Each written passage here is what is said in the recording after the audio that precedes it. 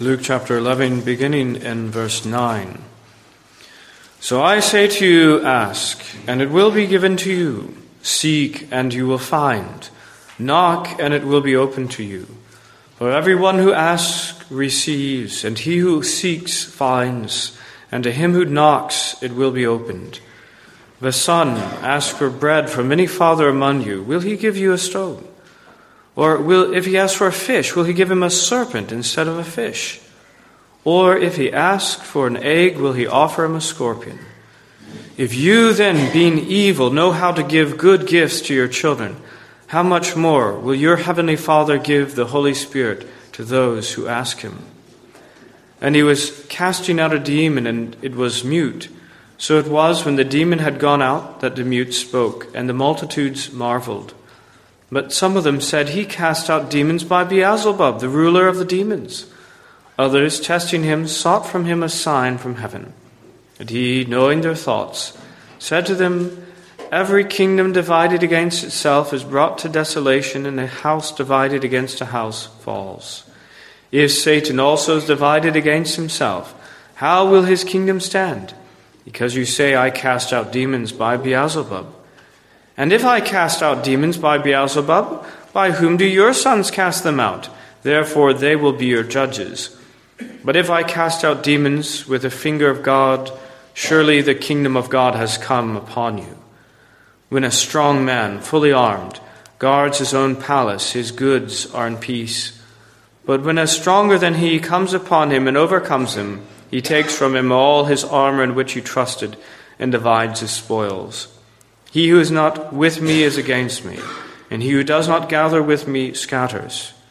When an unclean spirit goes out of a man, he goes through dry places, seeking rest, and finding none, he says, I will return to my house from which I came. And when he comes, he finds it swept and put in order. Then he goes and takes with him 7 other spirits, more wicked than himself, and they enter and dwell there.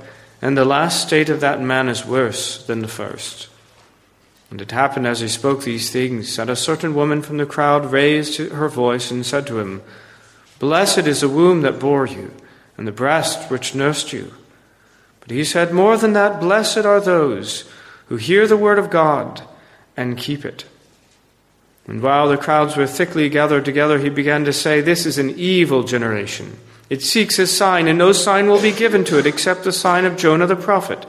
For as Jonah became a sign to the Ninevites, so also the Son of Man will be to this generation. The queen of the south will rise up in the judgment with men of this generation and condemn them. For she came from the ends of the earth to hear the wisdom of Solomon, and indeed a greater than Solomon is here. The men of Nineveh will rise up in the judgment with this generation and condemn it. For they repented at the preaching of Jonah, and indeed a greater than Jonah is here. May God add his blessing to that reading of his word. Let us pray. Our great Heavenly Father, we come, Lord, to your word. And we know that some parts of it are very clear, much clearer than others. We know, Lord, that the whole word of God is given for our help and our blessing and our teaching. And so, Lord, we pray that you would open our hearts and minds to receive that which may not immediately be clear to us, but we pray you would make it through the power of the Holy Spirit. We ask in Jesus' name. Amen. Well, this morning we carry on with the second part of Jesus' answer to what was said in verse 14 in Luke chapter 11. He was casting out a demon, and it was mute. So it was, when the demon had gone out, that the mute spoke, and the multitudes marveled. But some of them said, he cast out demons by Beelzebub, the ruler of the demons. Others, testing him, sought from him a sign from heaven. So some of them, probably the scribes and or the Pharisees, or couldn't have been the Sadducees, they didn't really believe in the supernatural much at all, or any idea of angels or demons. Probably the scribes or the Pharisees, they said, he casts out demons only by Beelzebub. In other words, he's in league with the devil, with Satan himself. And you shouldn't believe him. Well, others, while not quite as overtly blasphemous, demanded some sort of sign from heaven before they would believe. that all that he had already done was not sufficient. That the sign that God had already given to that adulterous generation, that wicked generation that refused to believe that which was so plainly before their eyes, was not sufficient, but they demanded something more. And indeed, the very sign that had been given to them was a thing that they disbelieved. Well, what can we say to that? In the middle of that, we have this man who had recently had a demon removed from him, standing there as those around him argued, perhaps wondering which way to go, which side to believe. Think about that. This man who had the mute spirit, he used to have a demon that dominated his life entirely, and that demon was now gone. Now what? What is he supposed to do now? What is the next step that he's going to take? Well, the obvious and simple and straightforward thing would be for him to simply believe in Jesus, the stronger man who had come and overwhelmed that demon and thrown him out. Surely he should enthrone him as Lord in his heart and life. Surely he should embrace Jesus in faith. But there are these others who are saying, don't believe in Jesus. He can't be trusted. He's just as bad. He's in league with Satan. We're not going to believe him ourselves until there's some greater sign from heaven. Well, maybe he thinks then. Maybe he thinks that there is some option then of carrying on without Jesus. That he doesn't have to be a tool of the devil, but he doesn't have to be a follower of Jesus either. He doesn't really have to make up his mind. But Jesus wants to disabuse him of that. Jesus wants him to know that he is fooling himself because that situation will not remain. There is no such option as remaining forever undecided, undetermined in these things of religion. He must make a decision. The most immediate context of that section is the section we're dealing with this morning, verses 24 to 26. The most immediate context is, of course, the previous verse, verse 23. He who is not with me is against me, and he who does not gather with me scatters. And then this little section, the next 3 verses, is an explanation of that. You understand, he who is not with me is against me. And he explains the situation of one who has had a demon take exorcised from him, but then does not embrace Christ. And what happens then afterwards? In the end, the situation is worse. Now, of course, the situation that Jesus is speaking of most directly involved full-on demon possession. But I don't think that that's the only application that is before us today. I don't think that is the only way that the Word of God applies to us. Inasmuch as the whole world lies under the sway of the wicked one, and it does. Inasmuch as the soul of every sinner is a palace of the evil one, and it is, then the principle applies very broadly, doesn't it? And in particular, and most specifically, it applies to those who have cleaned up their life because they've come in contact with Christ, they've come in contact with Christian things, or maybe in the church, maybe have grown up in the church.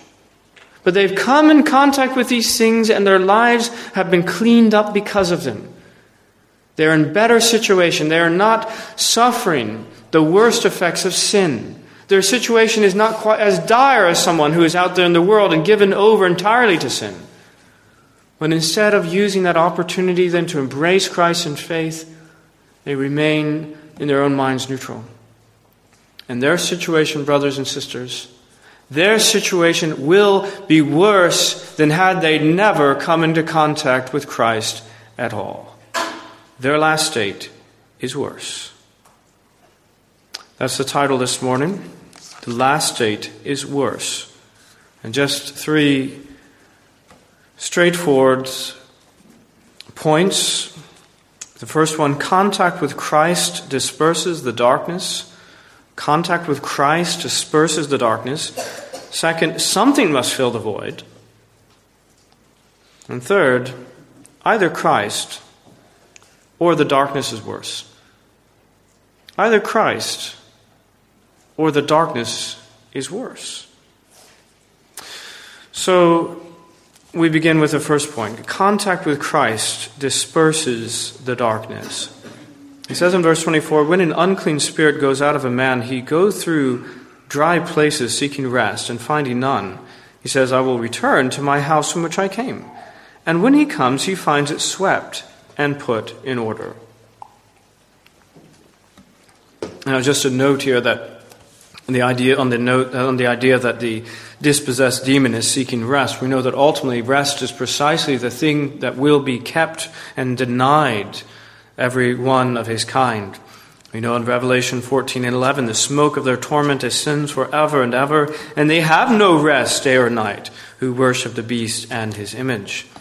And we know in more general terms from Isaiah 57:20, but the wicked are like the troubled sea when it cannot rest, whose waters cast up mire and dirt. There is no peace, says my God, for the wicked. But for the present, their one source of rest, their one respite, it seems to be to possess unsaved people. And anyhow, in the providence of God, Jesus has cast this demon out. You know, in verse 14, he was casting out a demon and it was mute. So it was when the demon had gone out that the mute spoke, and the multitudes marveled.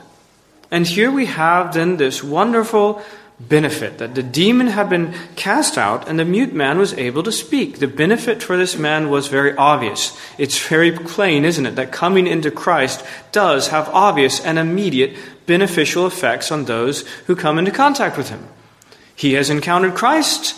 The demon has to go. It's gone. Now he can speak. Very simple. But just because the demon is cast out, that does not mean that the person automatically became a believer and was saved. It was certainly a beautiful illustration of salvation, and I think more than often, the two things actually did go together: the physical and the final and spiritual salvation. We certainly have the example of that Gadarene demoniac in Mark. We have Mary Magdalene in Luke chapter 8. Certain women of whom had been healed of evil spirits and infirmities. Mary called Magdalene, out of whom had come 7 demons, and so forth. But it was not automatic. And Jesus is contemplating the possibility that this man, or those like him, would listen to the false teachers and not believe in Jesus. Here's the man before that had the demon cast out. He's able to be in his right mind. He's able to talk. And he's hearing immediately the voices of those who are saying, don't believe in him. Well, what do we say? Then we have this statement here in verse 25. And when he comes, speaking of the demon returning, when he comes, he finds it swept and put in order. We've said that coming into Christ has had most immediate the effect here of the demon having to go. But I think what it means in broad terms, that contact with Jesus has the net effect of cleaning up someone's life. It's swept and put in order. You know, people wonder why it is that our worship is what they would say staid and reserved. You know why? Because our God is a God of order. Where do you want to go to find chaos? Go to where the demons are if you want to find chaos. But our God is a God of order. And our order, therefore, is reflected in our lives, isn't it? We have orderly lives swept and put in order. Well, anyways, so it was with this man. His life has been put into some kind of order. And is that possible for someone who's not a believer? Absolutely. Don't deceive yourself. Understand that it is absolutely possible for someone who's not really saved. There's a situation of Herod in Mark 6:20. Herod feared God, knowing that he was a just and holy man, and he protected him. And when he heard him, he did many things and heard him gladly. What does that mean? He did many things and heard him gladly. It means that he actually cleaned up his life to some extent. But what was the final situation of Herod?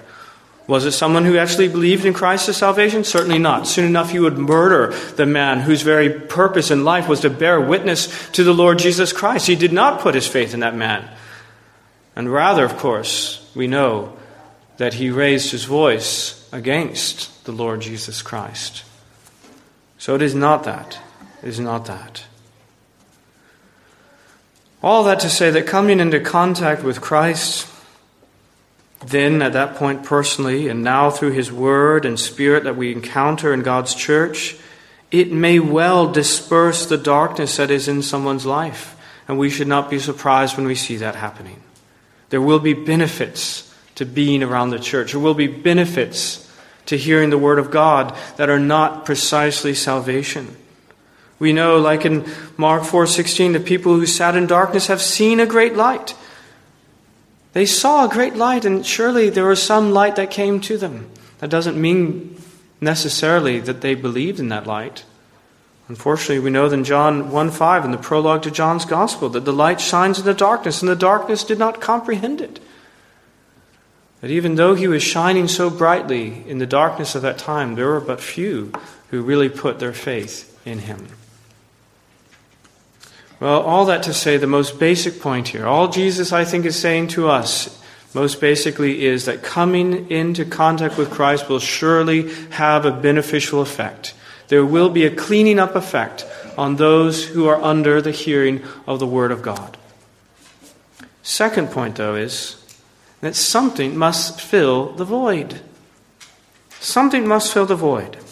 It says, and finding none, he says, I will return to my house from which I came, verse 25, and when he comes, he finds it swept and put in order. Now, what do we make from this? Well, we surmise that this is an inviting situation for the forces of darkness. From the situation, again, back in Mark chapter 6, we know that that demons consider living in pigs to be a better situation than being sent forever to the abyss. But they would much rather live in people if they had their choice. And of people, why would they not prefer to live in someone who has his life relatively cleaned up? Well, we say, well, surely they were living in this Gadarene demoniac who was screeching and screaming and cutting himself on the rocks and all the rest of these things. That was no clean house, was it? It was a terrible, chaotic, ugly sort of house. But you see, that's the way they were keeping their house. That doesn't mean that those demons didn't want someone else's house that was nice. That's the way they kept their house, but if there was a house that was open and ready for them, that was all clean and nice, maybe they would prefer to go there. So it's an inviting situation, apparently, for the forces of darkness. But what makes it an eligible situation for them at all is simply the fact that there's no spiritual occupant in the house. The man, again, as I say, who was demon-possessed, he's gotten rid of that demon temporarily, but he's not yet put his faith in Christ. And what Jesus is saying, that this is a dangerous situation. Something must fill this void. Jesus, by the way, I think is taking the threat of those false teachers very seriously, and I think that all good shepherds will do the same. He's not just saying, whatever. These people are saying these false things about me, but I'm sure that no one's going to actually listen to them. He takes it with the utmost seriousness. That's what most of this chapter is about in one way or another. And here he is warning this man in no uncertain terms and all those around him who likewise have come into Christ and likewise to some extent have benefited from the light. You're in a terribly dangerous situation. You have some benefit before you. But if you do not now put your faith in Christ, the situation will be worse. Why? Because something is going to fill the spiritual void. There is going to be some occupant of your spiritual house soon enough. There's no carrying on in the neutral situation. There's no such thing as not being under the power of the devil anymore, but also not a follower of Jesus. There's no option. He who is not with me is against me, and he who does not gather with me scatters. Now, obviously, there are some people where it's more obvious and there are more direct and particular effects that they belong entirely to Satan. They give themselves over, and all the effects of it are very visible and obvious. But that doesn't mean that everyone who has a cleaned up life is a Christian. Rather, something is filling the void, and Jesus is making it clear to us. It's either him or it's the devil. Well, that's our third and final point. We say, these are no earth-shattering points, are they? That contact with Christ will surely have some effect. It will disperse the darkness. There is in a void, a dangerous situation where something must fill the void. And thirdly, we know that it's either going to be Christ, or else the darkness is actually going to be worse. Now, of course, the possibility that there might be faith in Jesus is not explicitly mentioned, yet it's very obvious, of course. That was the whole point of his preaching the gospel. Wherever he went, he preached the gospel. He didn't just cast out demons. He didn't just do good things for them. He preached the gospel. And what he's saying is that it is not inevitable that this house that has now been left empty, it's not inevitable that Christ will fill it, but it is inevitable that something will fill it. The strong man, you see, the stronger man, Jesus Christ, he had rescued one of the captives. Isn't that great? He had come and he had overcome that demon. The demon was powerless. He was beaten up. He was bound. He was thrown out. And then what? Then what happens next? What should have happened? What should have happened is that the stronger man should have been installed as Lord of that house. It was his by conquest, if not by right. Of course, it was both of those things. He's the creator. He's the redeemer. And he had conquered and cleaned out that house, and he should have been installed as the Lord of it. Unfortunately, that's not what happened. In this situation that Jesus envisions, actually, in the absence of Christ, and the things are worse. In verse 26, then he goes, this demon, he takes with him 7 other spirits, more wicked than himself. Now notice, by the way, that just like the fact that all men are sinners, some sinners are worse than others, so it is apparently that some demons are worse than others. What a thought. But he takes these ones more wicked than himself, and they enter, and all of them enter and dwell there. And the last state of that man is worse than the first. Now, again, we need not be bogged down by the details of the specific workings of the spiritual world, but among other things, we should just grasp how comfortable and forthright Jesus is with that concept. He's not a Sadducee. He's very, very forthright of the existence of these fallen angels that we call demons, these servants of Satan that oppose himself against the Lord Jesus Christ and seek to work for our spiritual ruin. Well, the point here, though, is very clear. That the last state of that man is worse than the first. This man who had a demon expelled from him. Now you say, how could the state possibly be worse than that? Here's a man who's mute. Here's a man who can't speak. Here's a man who's inhabited by a demon. And yet Jesus contemplates the possibility that there could be a situation that would be even worse, resulting from the fact that his situation was temporarily better. Isn't that crazy? If he does not fill that void with Christ, it may well be, in fact it is certain, that his situation will be worse than the first. The spiritual house, you see, was left empty. And something's going to fill it. Well, again, I want to just clear this particularly up. You say, what about the man himself? Can't he fill it? Can't he fill the space of this darkness? Can't he himself take control of his own soul? Well, secular humanists would like us to think that. You know, there's that poem, the master of my own fate, the captain of my soul. Well, I want us to understand that that's not the case. Okay, we're not designed to be masters spiritually.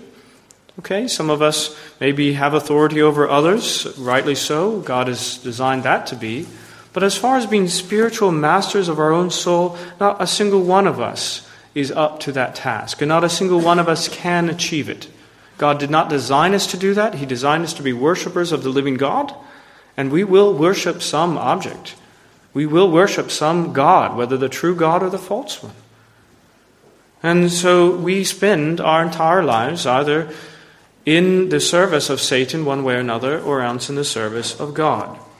But we cannot be our own spiritual masters. We are just sheep. We'll follow some shepherd, true or false.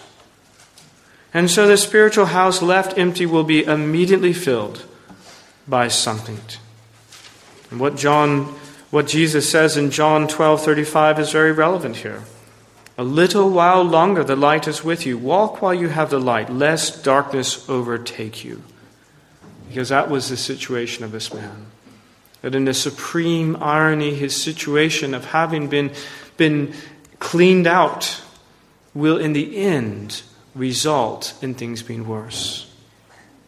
Now we have to consider how that is, and we'll do so as we move to application. We'll consider how it is that somebody could actually be spiritually worse for having come into contact with Christ.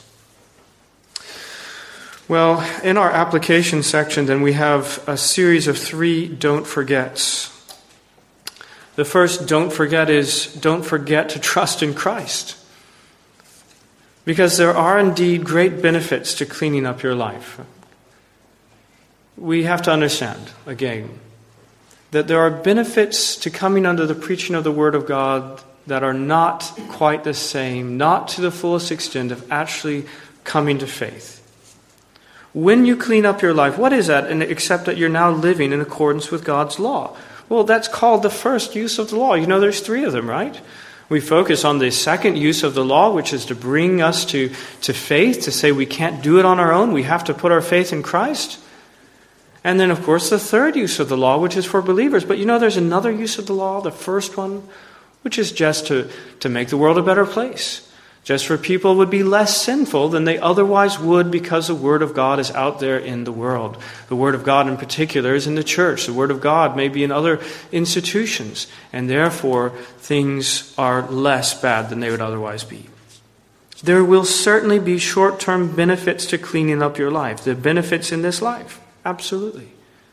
The blessing is absolutely without qualification that those who live in accordance with God's law to a greater extent will be blessed ordinarily to a greater extent in this life. But there are also great dangers that come along with it. It is a vulnerable situation. Because your situation, if you come into contact with Christ, if you come into the church, and if you live under the hearing of the Word, there's a danger because your situation is far more dangerous than if you'd never have contact with Christ and His Word at all. Again, how is that? How is that? Well, there's a couple of ways. For one thing, you see, in this situation of great darkness and great extremity, you're very likely to embrace Christ, right? So the situation of someone who is hopeless and helpless, the situation of someone who is down and out, the situation of someone who has experienced for himself all the terrible effects of sin, they are far more likely then to embrace Christ as Savior. They see their need. They recognize it is sharp enough. The pain is sharp enough to do something. It's again like cancer. It's one thing when you have some tumor that you can see with the naked eye. Or when you can't even move, you're flat on your back, you understand that you've got to take the harsh medicine, the chemo, and the radiation. It's quite another when you have something that is not even noticeable, has no symptoms. And you may well make the decision to do nothing about such a thing until it's too late. And so it is spiritually. The situation of those who have a cleaned up life because they're listening to the Word of God may actually be worse for them because they no longer have that. As their life is cleaned up, then they say, well, wait a minute, this has worked well enough for me. I came, or my thought was to be in a better situation than I was previously, and now I am in a better situation in this world. Do I really need Christ? Maybe not. You know, and that's, I think, what it says with regard to, you notice the rich man. You remember the situation that was given of the rich young ruler in Luke 18:24. Then Jesus saw that he became very sorrowful. He said, "How hard is it for those who have riches to enter the kingdom of God? It is easier for a camel to go through the eye of a needle than for a rich man to enter the kingdom of God." And you say, how is that? What is the situation there? The situation is that those who are not conscious of need are unlikely to come to Christ. And so the great irony is it is possible. Now that's materially, that's a different situation. But whether it's materially or morally, those who are not aware of their need are in worse situation than those who are aware of your need. Now there's another way that your situation may be worse. Having heard the gospel over and over, it could be that you become hardened to it. That's another way that your situation may be worse. Because there is a way in which our conscience begins to be seared if we hear the gospel and do not respond to it. Eventually it simply washes over us to no effect whatsoever. And we greatly risk that. And by the way, putting those two things together, the fact that people under the hearing of the Word of God clean up their lives and they may become hardened, what will that make you in the end? It will make you a Pharisee. And I think that we have to understand that there is a real danger and risk of those who are under the hearing of the Word of God but do not put their faith in Christ and in fact becoming a Pharisee. Because you are living your life a little bit better. You have cleaned it up. You're different than people around you because of this word, and you begin to think that that's what this religion is about.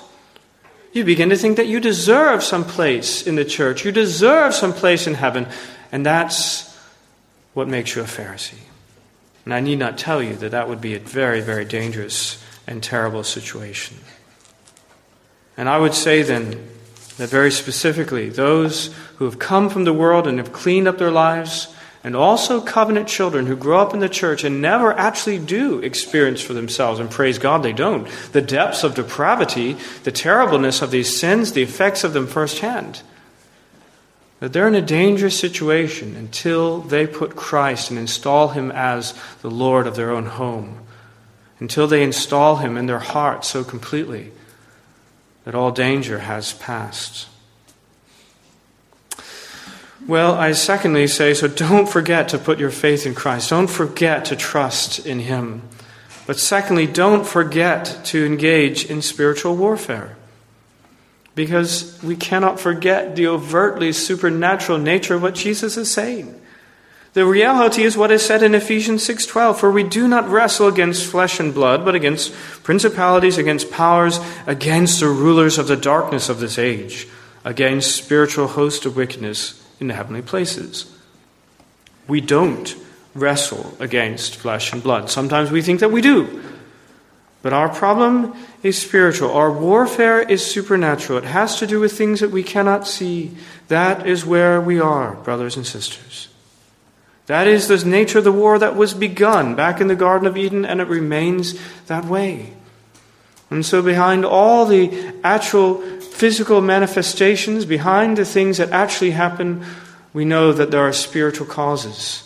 And therefore, the application of that is to engage and remain engaged in spiritual warfare all of our lives. Do not wrestle against flesh and blood. We do wrestle against principalities and powers. There are spiritual forces of darkness, and we should fight against them. How do we do so? Well, we have the whole armor of God, the panoply of God that is given to us in Ephesians 6. And sometimes I feel like we should make little cards or even brass plaques and hand it out to everyone. You know, there's the bold face. And I've used this illustration before. And each and every last brief that we ever did in the air warfare community, in the military, there was always the bold face of what was going to happen if there was some emergency. And the bold face was repeated over and over and over again so that when things were going wrong, dive recovery not initiated, passing 3,000 feet, eject. Dive recovery not initiated, passing 3,000 feet, eject. Because when things are going wrong, you need to have something sitting in your head that will prompt you to do the right thing. Because sadly, brothers and sisters, by the time we recognize the need to engage in spiritual warfare, it's often already too late. We've already been overtaken by various things. And so I'd say my brief this morning to you is to engage in spiritual warfare. Put on the whole armor of God. Put on the whole armor of God. Put on the whole armor of God. Don't forget to engage in spiritual warfare. Third, don't forget that Christ is a stronger man. Because if you're thinking that you're doing all this on your own strength, now you've really got it wrong. That is not the point of this. That is exactly the opposite of the point of this. Christ is a stronger man. That is the wonderful gospel of this. The gospel is that He has come to set us free. The gospel is that He has come to do it all Himself. You say you're weak. You say you might fall away of your own accord. You're right. You're absolutely right. So stop trying to do it on yourself. Stop trying to be the master of your own house in that way. Put Christ there in that place. Put Christ there that He might reign. Put your faith in Him. Don't forget He's a stronger man. Jesus says in John 10:28, I give them eternal life, and they shall never perish, neither shall anyone snatch them out of my hand. My Father, who has given them to me, is greater than all, and no one is able to snatch them out of my Father's hand. The point of this is not to make you afraid in some unhelpful way. If you're trusting in Christ, that is it. You are in perfect situation. If you're trusting in Christ moment by moment, that is what the point is. no one's able to snatch you out of the Father's hand. Don't forget that Christ is the stronger man. Now, fourthly, I've said that there are 3 don't forgets, but I want to say also one final application, which is to warn against the idea of transforming the culture to death. And that's what I'm saying here has to do with the mission of the church. Because all of this is the idea, this tells us, explains for us, if nothing else does, why the idea of the social gospel apart from actual conversion is dangerous. Do you understand what I'm saying there? Sometimes people have a great wonderment. Why is it that places in Africa and places in South America that perhaps the gospel's never reached? Of course, we have the example of Fiji, even of a family among us. And great numbers of people embrace the gospel. And how is it that there are so few here? How is it that they're just a tiny, tiny, tiny minority? How is that? I have a theory. What do you think? Why is it that this land is so hardened to the gospel? Is there not a sense in which the gospel and previous generations had swept things clean? In which, in fact, the effects of sin are not so readily apparent as in some other lands, and our need is not so acute, but that our coming into contact with Christ has actually hardened us as a people?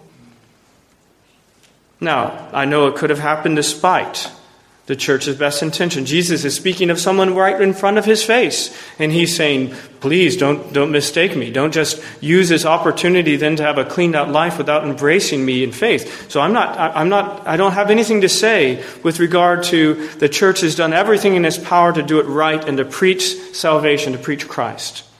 But I'm not entirely sure that that's exactly what happened in the Victorian church. I'm not entirely certain that's exactly what happened in the early 20th century church. I think that in fact they were preaching the social gospel. They were trying to make the world a better place without preaching Christ, without preaching conversion. And they succeeded, brothers. They succeeded. They made the world a better place. They swept out the home a little bit. But because the church was not also being faithful to the gospel of preaching conversion, preaching Christ to salvation, there is also a sense, I believe, in which they made it worse.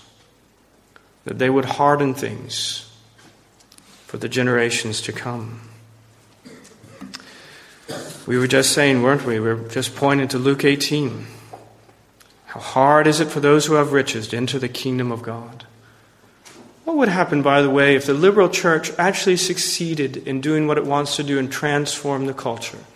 What if it made everyone perfectly rich and perfectly healthy and perfectly wealthy and everything was absolutely wonderful? What would happen then? And if they did not preach Christ, they did not preach conversion, do you know what happened? They will have just made it harder for those to believe. If you believe just what Jesus said, they will have had the unintended effect of making things harder. Well, we need not go there. This is all a contemplation of things if they don't do what is right. Things that would happen if you don't do what is natural, which is to put your faith in Christ. So all these things are not necessary. All the church needs to do is to preach Christ, the gospel that you believe in Him and you'll be saved. And we know that the Lord is able then to sort out all that comes thereafter. Let's pray.